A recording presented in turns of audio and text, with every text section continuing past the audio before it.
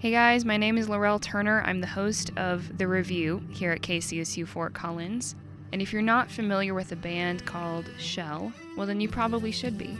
Shell is from Fort Collins and it's made up of 4 sisters. That's Sarah, Hannah, Eva, and Liza. They've done at least one international tour. They played at New West Fest, and in fact they've played at almost every single New West Fest for the last decade up here in Fort Collins. And just before a small private show that they decided to put on at the Bizarre Bazaar, Hannah was kind enough to call into the studio and interview with me. Okay, great. Okay, so Shell is a band of sisters, and most people in Fort Collins probably know you guys from New West Fest. And I've always wondered, what is it like performing with all of the sisters? You know, it's like doing the thing that you love with your best friends, whatever that is. It's been that way for a long time. We've been playing together for at least 14 years. And, yeah, it's like just being with your best friends and, I don't know, whatever you're passionate about, all of you just kind of uniting around that and then traveling around the world doing it together. It's really a blast. That sounds really cool, and I guess it doesn't surprise me, but I have a sister, and I've always kind of thought that if I had to be around her all the time and travel the world with her, most of it would be great, and then every now and then there would be like a sister fight. Yep, you know, that's exactly how it is. Oh, good. So you're normal. That's good. Yeah, people ask if we fight, and we're like, yeah, sometimes we fight about socks. And in those moments when you're like yelling at each other on a subway in London about a pair of socks, you're like, wait a minute, this isn't really about socks, is it? No. Like, sometimes those little things just build up when you're in each other's space and consistently. It's like sometimes we live together too, so we're living and working together 24/7, and if you don't take care of yourself, then that can build up and you take it out on other people. So that's something we've had to come to terms with the past couple of years and be like, okay, what does everybody need personally to make this sustainable? So Yeah, for sure. yeah. And so you brought it up, and so I'll ask you a question about it. You guys have actually done an international tour where you guys went to the British Isles. Of all the places you have played, including across the ocean, where is your favorite venue or your favorite city that you've ever performed in? Oh, geez. So favorite venue, I think I can speak for all of us when I say that when we played Red Rocks last summer, that was our favorite show. They took such good care of us, and we had a blast. Favorite city, we haven't played in Amsterdam yet, but we visited a friend there last fall, and he lived above a piano shop. So that was my favorite city. Yeah, I was going to say down... that seems perfect for you. I was in that piano shop as often as possible, playing on Bosendorfers and Steinways and just, you know, pianos that cost more than a house. Oh, that sounds awesome. I used to play cello when I was in high school, and so I can kind of relate. I've never had an experience quite like that, but I feel like if I did, I would just be there all the time. Be like, no, you guys go off without me. I'll just sit here. Totally. You know the difference between kind of an average instrument and a really good one. Yeah, Makes all the difference. No, definitely. Now, I actually saw you guys at New West Fest this year. Great. And yeah, I thought it was great. And you brought up the influence from your parents. You guys were all homeschooled, right? Yes. And your parents actually played a really strong role in kind of influencing the music that you grew up with. And I was wondering if you could talk more about that.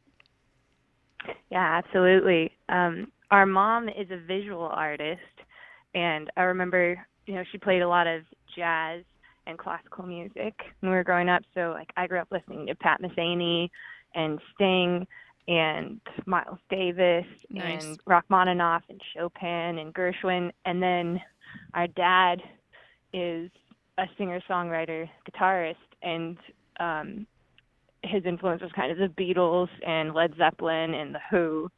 So we got kind of more classic rock from him. And yeah, so between the two of them, we had some pretty eclectic music growing up. Yeah, that sounds amazing. Yeah, fun. And we'd go to our dad's shows all the time, which was more singer-songwriter, folk rock. So we definitely had that influence, and we started playing with him as soon as we were playing instruments, basically. And how young was that? I started piano when I was 10, and then the following year, all my sisters took up different instruments, and little Liza, our tough little beatboxer drummer, she actually was this little tiny 6-year-old with blonde hair. She looked like this little angel playing a harp. So she was playing classical harp, and we'd get booked for weddings all the time. This quartet of like piano, harp, mandolin, violin. So we played a lot of weddings, and my younger sisters have since sworn off playing at weddings. Yeah, I performed a few weddings when I was younger, and it's definitely not as fun as performing something a little bit more free-form, for lack of a better term, something a little bit more fun. That's a really funny transition from harp, little angelic harp, to her crazy talented beatboxing and drumming. Yeah. That's awesome. Yeah. I love it because, she's got short hair now, and she's tough, and people describe her as badass. I don't know if I can say that on the radio. You can bleep it out. But but it's funny to me because I'll look back at pictures, and we were all homeschooled too, and we didn't have the best sense of style at the time. So I look back at pictures and like, oh, we're all wearing the same dress. And Liza, Liza looks, she looks like a little doll. It's cute. Yeah. I know. I think I had a little bit of an identity crisis at a young age because people thought that Eva and Sarah and I were triplets, because I'm a year older than Eva, she's a year older than Sarah. So we'd be playing shows, or we'd be at like fiddle contests or whatever, and people would come up to me and be like, "You're so good at the mandolin." And I'm like, "I don't even play mandolin." I feel like you guys look alike, but I guess now that you are older, you don't look that much alike. Yeah. Not to the point of triplets. No. But when we all had blonde hair, and like Eva's hair is really curly now, but it used to be really straight. So we all had kind of similar hair, and I could see why people got confused. Yeah. So when you were growing up and you were listening to all these influences from your parents and whatnot, for you personally, what do you think was your favorite thing to listen to when you were growing up? I have always loved George Gershwin. And Rhapsody in Blue is one of my favorite pieces. And the more I found out about him, the more he kind of became one of my musical heroes. Like, I love how he mixes jazz and classical together. Oh, yeah, because he was one of the first people to do that. So good. And he taught himself a lot. Like, he was writing, I guess, essentially pop hits at the time, and with his brother. And I love their collaboration because it was like George was writing the music, and I think his name is Ira, and he was writing the lyrics. And so I love that sibling collaboration. And then George had someone else orchestrate Rhapsody in Blue. And then after that, he wrote a concerto, and George went and got books on orchestration and theory and harmony, and then he orchestrated that concerto himself. And I just love that he wanted to learn how to do it, and then he just did it. And I think that, we have access to so much knowledge these days. Like, we have, if you want to do something, you really can. You can learn how to do it. And that would have been harder back then. Oh, yeah, definitely.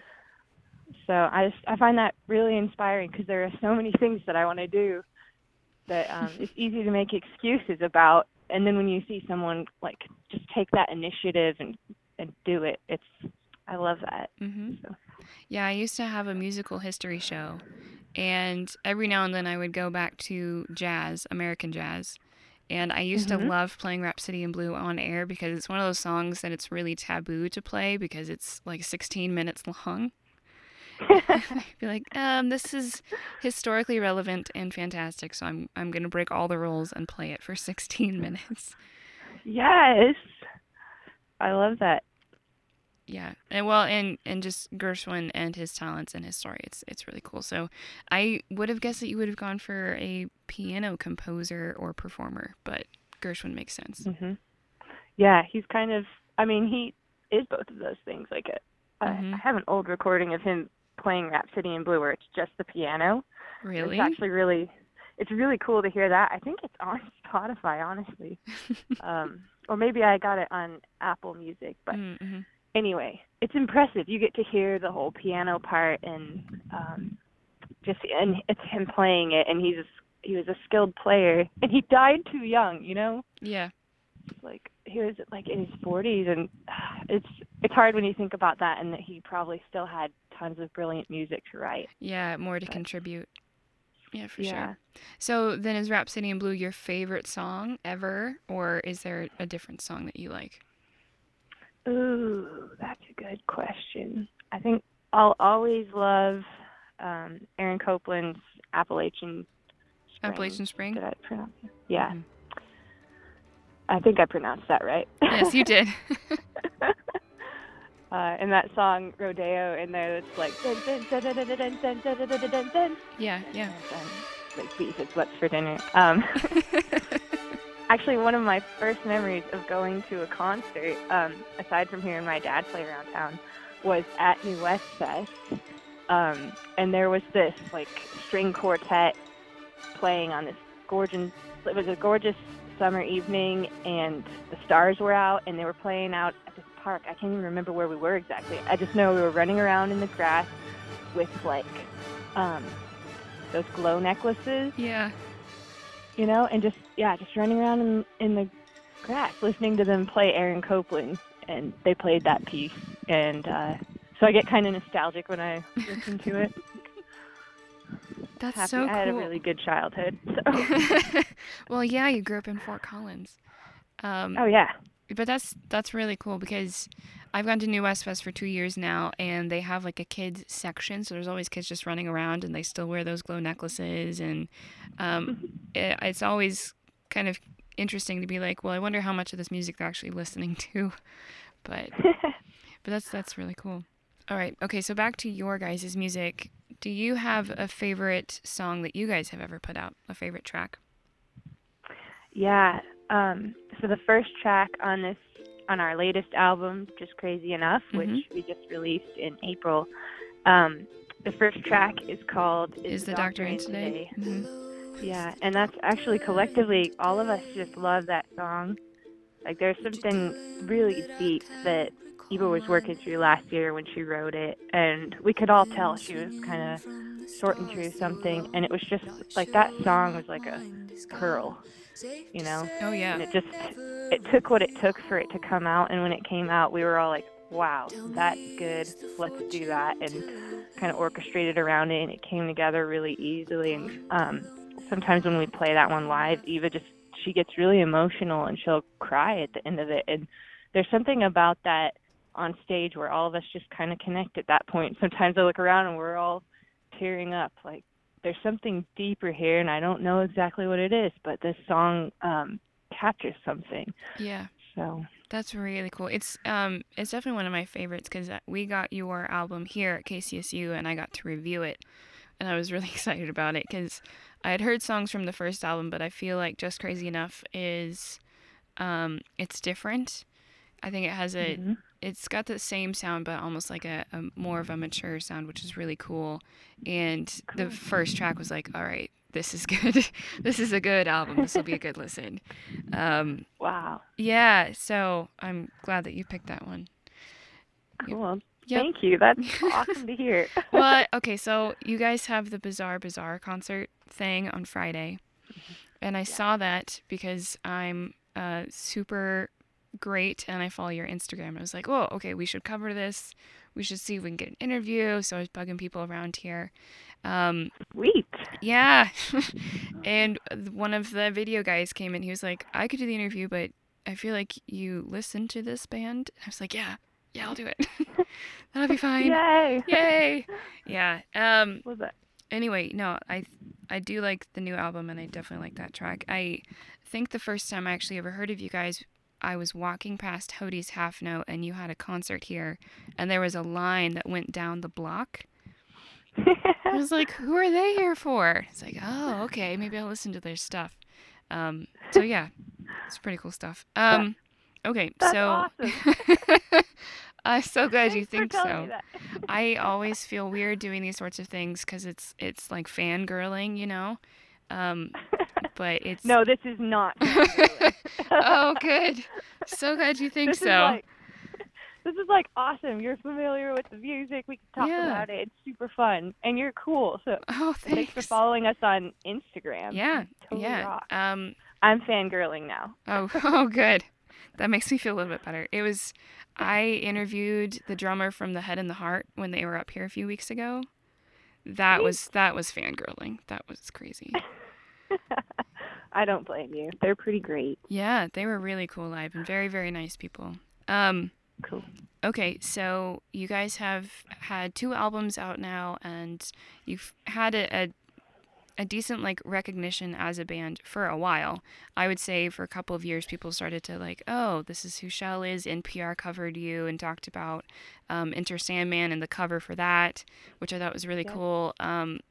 So where do you hope to see Shell 3, 4, even 5 years from now?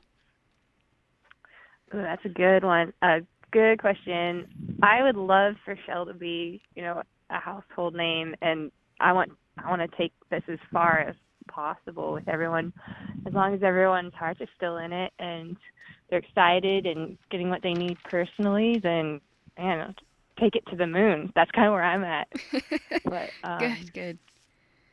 Wait, yeah, okay, so it's, if you couldn't be in Shell, what would you be doing with your life?